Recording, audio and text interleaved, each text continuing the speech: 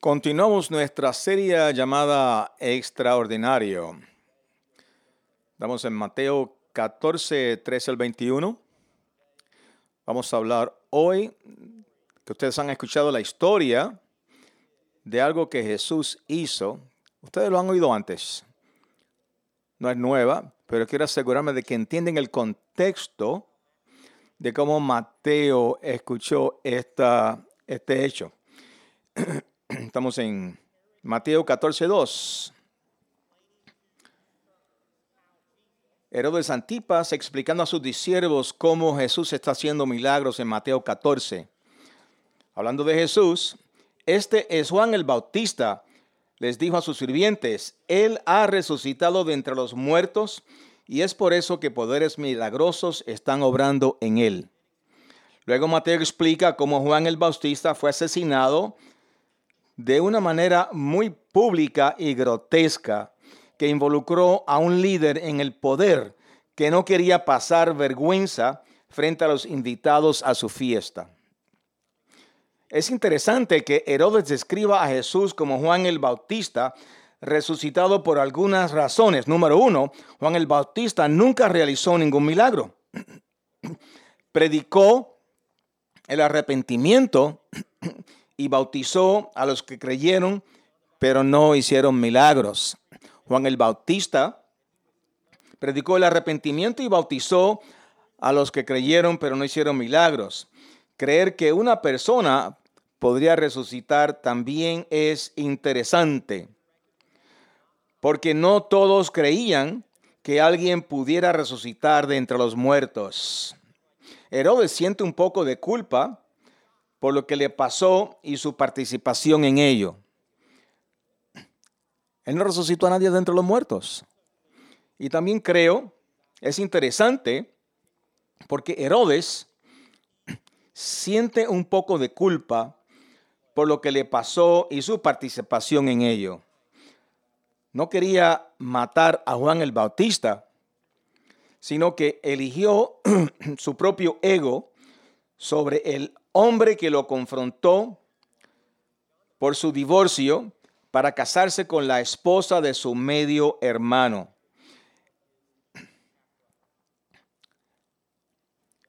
Herodes no entendió a Jesús y la obra que él debía realizar.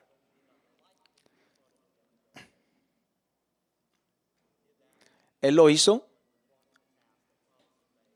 cuando alguien le prometió hacerlo.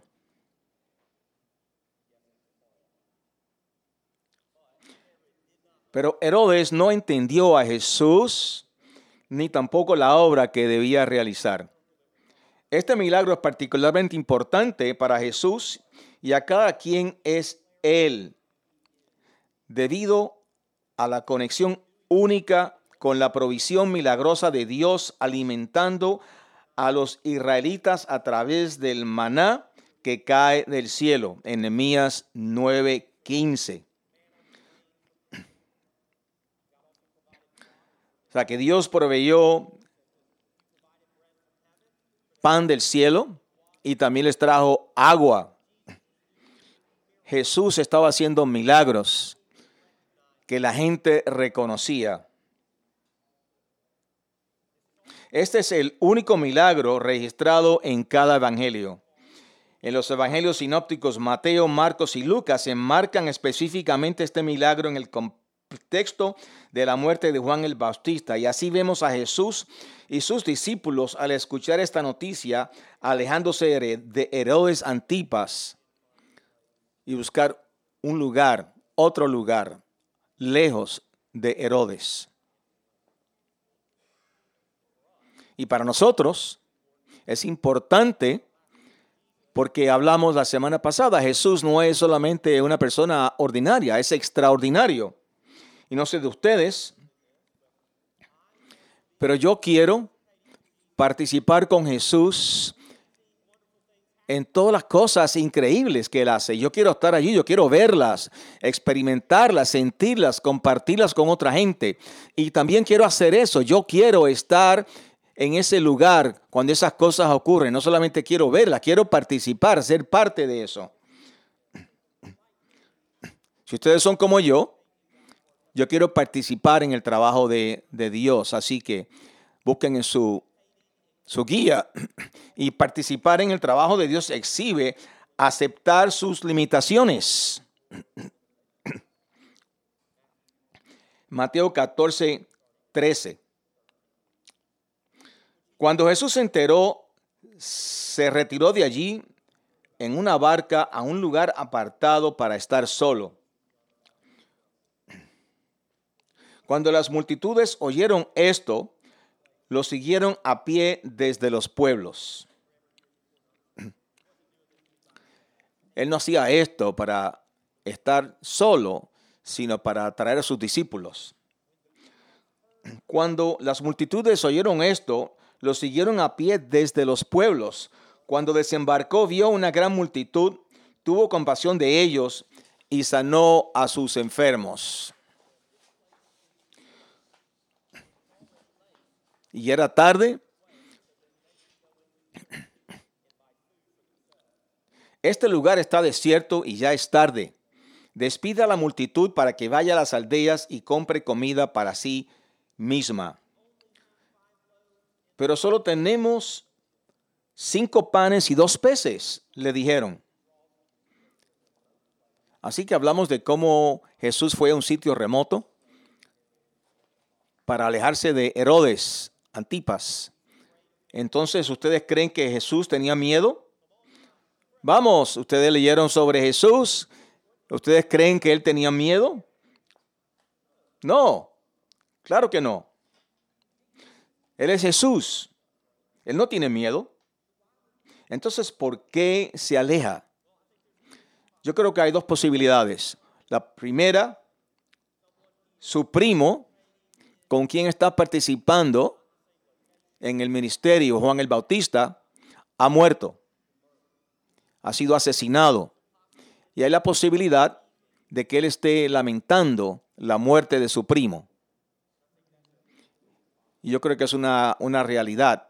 Es algo realística. Pero yo creo que más importante que eso, Jesús se aleja porque no es su tiempo.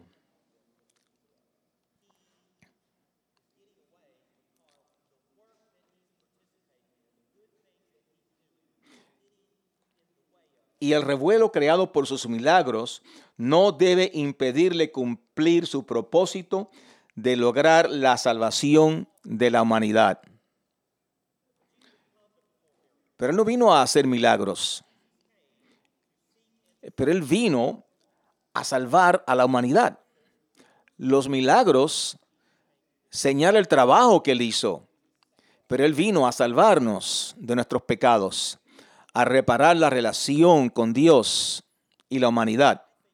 Yo creo que él se aleja porque todavía no es su tiempo. Y entonces el revuelo que está creando por sus milagros no debe impedir cumplir su propósito de lograr la salvación de la humanidad. Yo creo que él está tratando de evitar la confusión al alejarse. Él no quiere que nada interrumpa su propósito en la tierra. Él también quiere asegurarse, clarificar cuál es su propósito con sus amigos, con sus discípulos. ¿Qué es lo que él está haciendo? Yo creo que Jesús, al entender esto, se sale con la suya con sus amigos. Pero en lugar de llegar a un lugar de soledad para estar con sus amigos, se encuentra con multitudes. Creo que es importante comprender y reconocer la motivación de esta multitud. ¿Por qué siguieron a Jesús de esta manera? ¿Por qué no se quedaron donde estaban? ¿Podría ser el espectáculo de lo milagroso? Como nosotros. ¿Quieren verlo? O puede ser que es más algo, que él es algo más que lo que vemos. Pero déjenme dar esta película. Pero parece que estos hombres y mujeres no se habían convertido en creyentes, sino que continuaban siguiendo a Jesús por alguna motivación egoísta. Yo fui a ver a un tipo, Michael Bublé, Como artista, me gusta la gente que escribe su propia música y él no es eso. Eso no es él. Él canta las canciones de otros. Pero cuando lo vi a ver la primera vez, con todas las expectaciones que yo tenía, él había construido este escenario que era una curva hacia arriba y la banda estaba en el escenario. Y entonces él se deslizaba por esa curva del escenario. Es increíble. Pero entonces, más tarde descubrí que había gente que lo estaba siguiendo de ciudad en ciudad, mirar el mismo show noche tras noche. Yo no haría eso con ningún artista, haciendo lo mismo cada noche. Yo no iría a ver eso. Yo no iría a ver el mismo evento cada noche. Pero lo que Jesús estaba haciendo tiene que haber sido tan extraordinario, tan increíble, que cuando escuchaban el rumor de que él iba a algún lugar, lo seguían. Tenemos que irnos, tenemos que ir. No era porque ellos pensaban. Es sencillamente la atracción del espectáculo. Entonces se aparecían y tenían necesidades de los milagros de Jesús. Quizás eran sus milagros, quizás las enseñanzas de Jesús, pero no importa, toda esta gente querían recibir algo de Jesús, no importa cuán egoísta, querían algo de Jesús. Jesús abrazó sus limitaciones. Quizás para algunos de ustedes eso es incómodo, aceptar sus limitaciones, pero Jesús es extraordinario. Y tiene limitaciones, a pesar de que es extraordinario. Está limitado por la carne en que es ahora. Él tiene que comer, él tiene que dormir. Y él entendía eso. Y no se avergonzaba de eso. Lo abrazó, lo aceptó. Entonces, para aclarar al siguiente lugar, al siguiente espacio, al siguiente paso en este proceso, se alejó. Y eso fue lo que hizo. Pero entonces, él no estaba haciendo nada malo. Él estaba enseñando el evangelio, estaba dando la enseñanza, estaba haciendo milagros, pero tenía prioridades. Su propósito sobre lo que también es bueno, sanando, echando fuera demonios, enseñando a otros la palabra de Dios. Su retiro fue para continuar ayudando a crear el espacio, para continuar entrenando y preparando a sus discípulos para lo que sería su obra más importante, la razón por la que él vino a la tierra. Jóvenes en esta sala,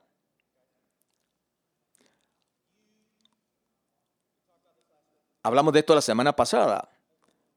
Ahora es el momento de darle prioridad a lo que es más importante para ti. No después de la escuela secundaria, no después de las vacaciones de verano, no cuando seas mayor, cuando tengas una carrera, cuando estés casado o tengas hijos. El momento es ahora, antes de que lleguen las presiones del mundo. Y quizás estás pensando, ¿cómo enfrento todo esto? Ustedes pueden escoger ahora mismo a darle prioridad a lo que es más importante en su vida. No tiene que esperar a después de la escuela, al colegio, las vacaciones.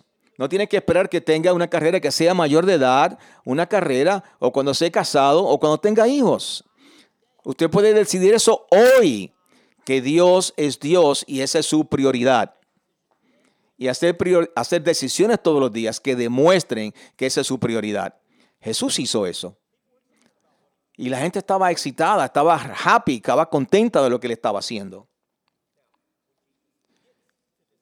Pero el enfoque intencional de Cristo se interrumpe y aunque tuvo compañía de estas personas, no vemos el mismo tipo de comprensión de las limitaciones en los discípulos que vemos en Cristo. A mí no me gustan las interrupciones. A mí no me gustan las distracciones, una película, comer, nada que me interrumpa en lo que estoy haciendo. ¿Soy el único de esa forma? ¿Es solamente yo? Entonces yo veo a Jesús, Mateo diciéndonos, se está alejando a un lugar de soledad y lo interrumpe la multitud. Jesús, en lugar de estar frustrado, demuestra compasión y los curó a todos los que necesitaban ser curados. Hay que alabar a Dios que cada vez que usted esté cerca de Jesús, aún de forma imperfecta, alabe a Jesús. No lo estamos frustrando. La intención de Jesús fue interrumpida y él demuestra compasión. No vemos a los discípulos. De hecho, no están contentos de sus limitaciones. Ellos quieren también alejarse. Ellos quieren tener tiempo con Jesús, pasar tiempo con Jesús. Y ese es el momento que vivimos hoy. Vivimos en esta tensión en la que vivimos. No somos Dios. No podemos crear algo de la nada, como Dios puede. Nuestros cuerpos humanos tienen una naturaleza pecaminosa y es limitada.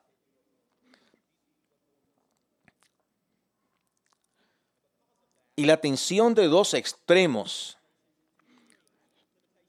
limitación de lo que pensamos de nuestras limitaciones de una forma, es que tenemos una finitud real para nosotros, la existencia humana, y el otro extremo es que no creemos que Dios pueda hacer más con nuestras limitaciones que nosotros. Podemos a veces entrar en deuda porque a veces no creemos que tenemos un límite y siempre estamos empujando, siempre estamos tratando de ir más allá. Pero el otro extremo, creemos que estamos tan limitados que Dios no puede hacer nada con nuestras limitaciones, que Dios no quiere hacer algo impresionante, espectacular, extraordinario con nuestra falta. Que tenemos límites. La declaración de los discípulos no es una sugerencia para Jesús. Ellos tienen hambre. ¿Qué es lo que le dicen a Jesús? Mándalos a su casa, Jesús. Le están diciendo al Hijo de Dios que haga cosas como ellos deben hacerlo, como ellos creen que se deben hacer. La gramática indica que los discípulos están diciéndole a Dios, a Jesús, lo que ellos quieren que él haga. Que Jesús despida a las multitudes. Ahora pienso que los discípulos podrían estar experimentando sus propias limitaciones. ¿Alguna vez has tratado con personas hambrientas? ¿Y has tratado de controlar, manipular las cosas como tú quieres? Algunas veces usas el humor, algunas veces usas la rabia para controlar, para manipular, para protegerte a veces.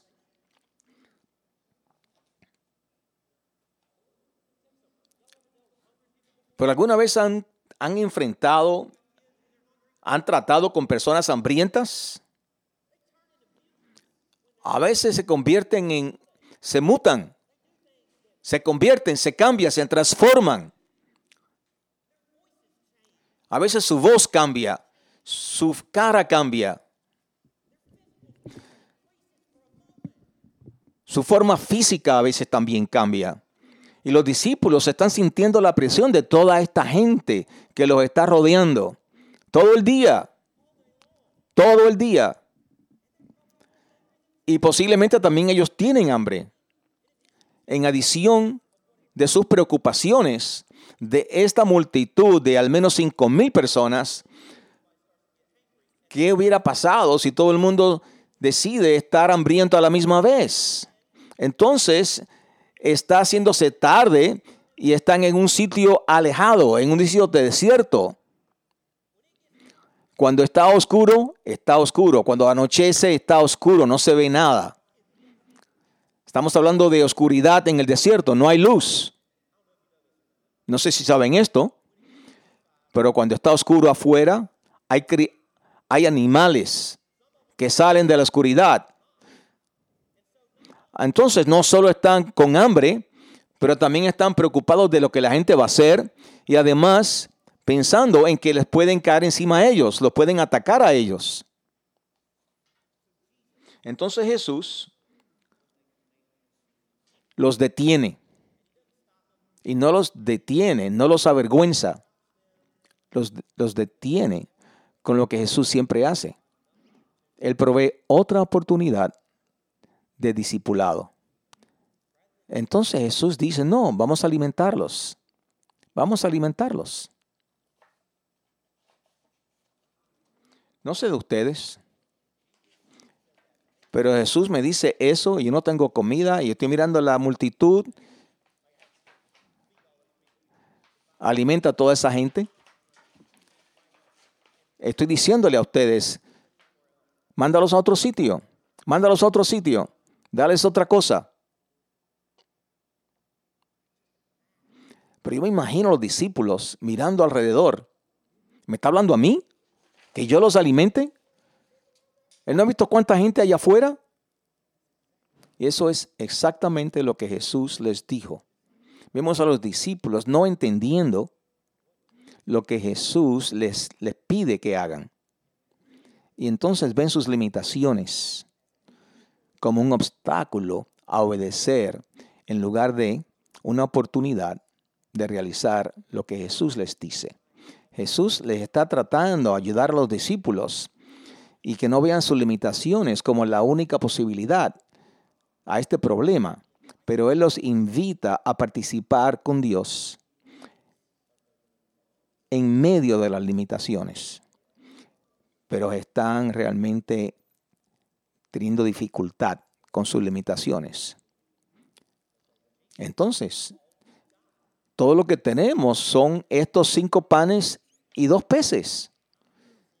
Y yo siento cómo están quizás cogiendo coraje con Jesús, o tú me estás pidiendo que haga algo imposible.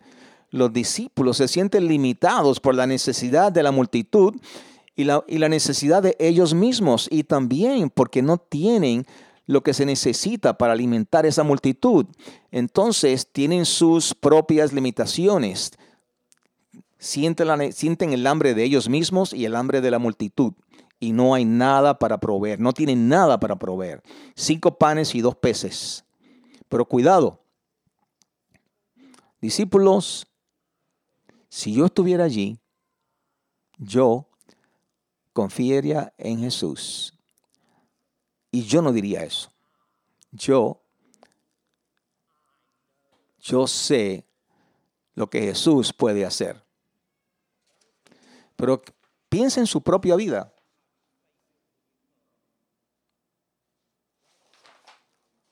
Cuando usted enfrenta sus limitaciones, es un ejemplo. Hablando de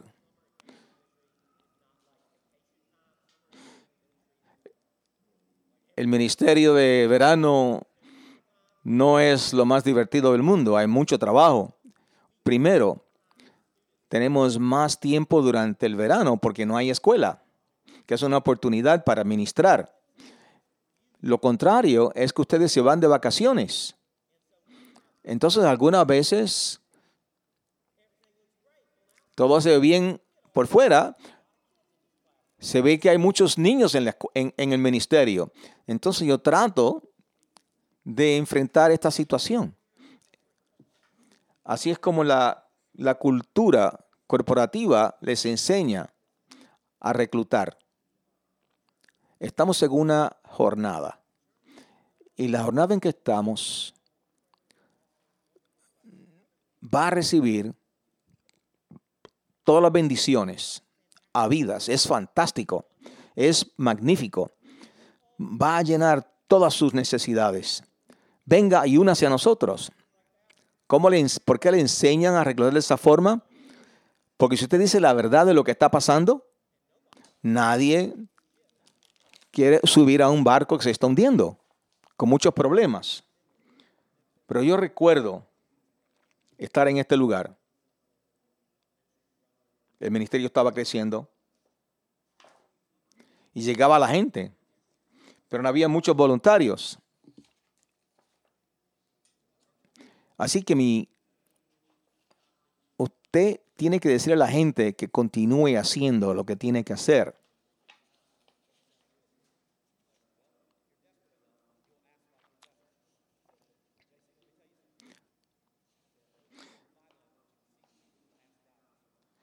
Quizás estaban usando sus limitaciones como excusa para desobedecer a Dios. ¿Estás aceptando tus limitaciones o estás luchando contra ellas? Con razón Jesús esperaba que ellos ya entendieran esto. Deberían haber entendido que ellos no tienen la misma habilidad para cumplir las cosas que Dios tiene. Y también deberían haber entendido que Cristo es capaz y está dispuesto a hacerlo en medio de ellos, pero no lo hacen. Entonces tengo unas limitaciones. Entonces, ¿qué hace? Los discípulos se sintieron limitados por la necesidad y el suministro. Estaban sintiendo las necesidades de quienes los rodeaban y dentro de ellos mismos y su capacidad para suplir lo que se necesitaba. No es hacerlo cuando es conveniente.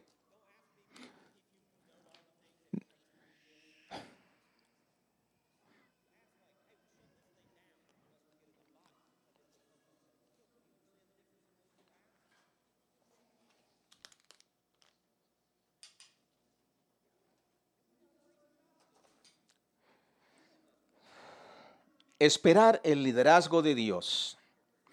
Tráedmelos aquí, dijo. Luego ordenó a la multitud que se sentara en la hierba. Tomó los 5 panes y los 2 peces y levantando los ojos al cielo, los bendijo. Partió los panes y se los dio a los discípulos y los discípulos se los dieron a la multitud. Jesús tomó lo que estaba disponible para la gente, sus recursos limitados, y hace algo milagroso. Jesús hizo 2 cosas ordinarias. En Juan 17:1, Jesús habló estas cosas, miró al cielo y dijo: Padre, ha llegado la hora, glorifica a tu Hijo para que el Hijo te glorifique a ti. Mirar al cielo era una forma ordinaria de orar. También partió el pan. En Hechos 2:42, se dedicaron a la enseñanza de los apóstoles, a la comunión, al partimiento del pan y a la oración. Eso solo significaba compartir una comida ordinaria. Estas habrían sido prácticas normales de bendecir la comida antes de una comida y dársela a los que estaban alrededor de la mesa. Pero también hizo algo extraordinario. En Mateos 14:20, todos comieron y quedaron satisfechos. Proporcionó una comida para todos los que se habían reunido allí, y todo el mundo estaba lleno. Los discípulos no esperaban que Jesús hiciera nada con todo lo que tenían. Vieron su limitación como la única posibilidad, porque eran limitados, era imposible. Pero Dios ve nuestras limitaciones y nuestra dependencia de Él como una oportunidad para hacerlo posible. Jesús usó lo que estaba disponible. El recuento de Juan de esta historia comparte 2 cosas importantes que también debemos ver. Esta comida fue provista por un niño pequeño. Se cree ampliamente que este fue el almuerzo de este joven. También se demostró que estos eran panes de cebada. La cebada habría sido un indicador de que se trataba del almuerzo de un niño pobre. No te pierdas esto. Dios usó a un niño pequeño que era pobre para alimentar a más de 5,000 personas. Ahora, algunos estiman que esta multitud podría haber sido tan pequeña como 10,000 con mujeres y niños, y podrían haber sido tan grande como 20,000 personas. Ahora, Jesús no convirtió esta comida en comida de restaurante con estrellas Michelin. Aquí mantuvo el menú igual, pero proporcionó suficiente comida para que todos estuvieran satisfechos. Esto es un milagro.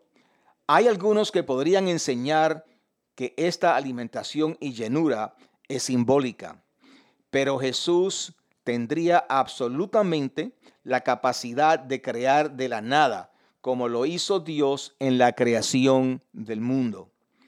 Este es un milagro de Jesucristo, el Hijo de Dios. Quiero que noten la distinción importante aquí. Jesús hace todas las cosas que son milagrosas. Él solo multiplica este almuerzo, bendice, da instrucciones, parte los panes y los entrega a sus discípulos. Él proporciona el liderazgo. Sus discípulos eran responsables de la logística. También debe recordar que esta no fue la única vez que habrían visto un tipo de milagro transformador. Si recuerdas el milagro de las bodas de Caná, los discípulos trajeron cántaros de agua y Jesús hizo el resto. Dependencia, desesperación y necesidad son términos que debemos reconocer como sinónimos del fiel cristiano. Pero esas palabras van en contra de nuestra educación del sueño americano. No dependemos de nuestra capacidad para hacer las cosas. Si realmente dependían de Cristo para todo, simplemente podrían haberle pedido a Jesús que también alimentara a todos en lugar de despedir a la gente. ¿Estás liderando en tu familia? ¿Estás liderando en tu negocio? ¿Estás liderando en tu vecindario? ¿En tus metas por tu propio poder? ¿Dependes del liderazgo de Dios? ¿Esperas que Él tenga algo que decir sobre cómo vives en estas áreas de tu vida? Disfrutar de las obras. Disfrutar de las sobras. Recogieron 12 canastas llenas de pedazos sobrantes. Ahora bien, los que comieron fueron como 5,000 hombres, sin contar las mujeres y los niños. Me encanta que Jesús no solo proporcionó suficiente comida para todos los que estuvieron satisfechos, sino que también proporcionó más que eso. Creo saber que había 12 canastas. Habría sido una ilustración importante para los 12 discípulos de que Jesús estaba pensando en ellos y también en cómo ellos ven el ministerio. Me los imagino a todos cargando una canasta de sobras. Pero a veces nos cuesta creer que Dios realmente bendice de esta manera. Él promete proveer todo lo que necesitamos, pero a veces nos da más de lo que necesitamos. Los almacenes de Dios, sus suministros, son tan completos y extravagantes que incluso el almuerzo de un niño pobre es más que suficiente para una multitud. Lo que también me encanta es que para los discípulos que habrían llevado estas canastas debe haber sido una enseñanza en sí misma. No se trataba solo de la comida, se trataba de su participación con Jesús. Lo que tenían es suficiente cuando están involucrados con Jesucristo. Nuestras limitaciones más el liderazgo de Jesús es igual a una satisfacción gozosa. Esta es una realidad espiritual. Cuando traemos lo que tenemos en la fe, Dios trae lo que tiene y lo que Él tiene es más de lo que jamás podríamos pedir o imaginar. Jesús es exactamente eso. Él es más de lo que podríamos pedir, de lo que podríamos imaginar. No solo nos mira con compasión, Él provee para nosotros una y otra vez. Cuando olvidamos, cuando fallamos, cuando estamos frustrados y hambrientos, Jesús da y da y da y da. Y ciertamente es más de lo que merecemos, pero también es más que eso. Si no tienes familia, Él te la proporciona. Si no tienes dones, Él proporciona los dones. Si no estás en paz, Él te da la paz. Él te hace digno. Él te da un futuro y una herencia. Él te da descanso. Cristo es todo eso y más. Solo necesitas mirarlo a Él. Si buscas en otro lado, te fallará. Mira a Cristo hoy. ¿Eres una persona que ve tu falta o ves la abundancia de Cristo? ¿Puedes ver las riquezas de la vida con Dios? Míralo hoy y disfruta de la vida que te ofrece. Oremos.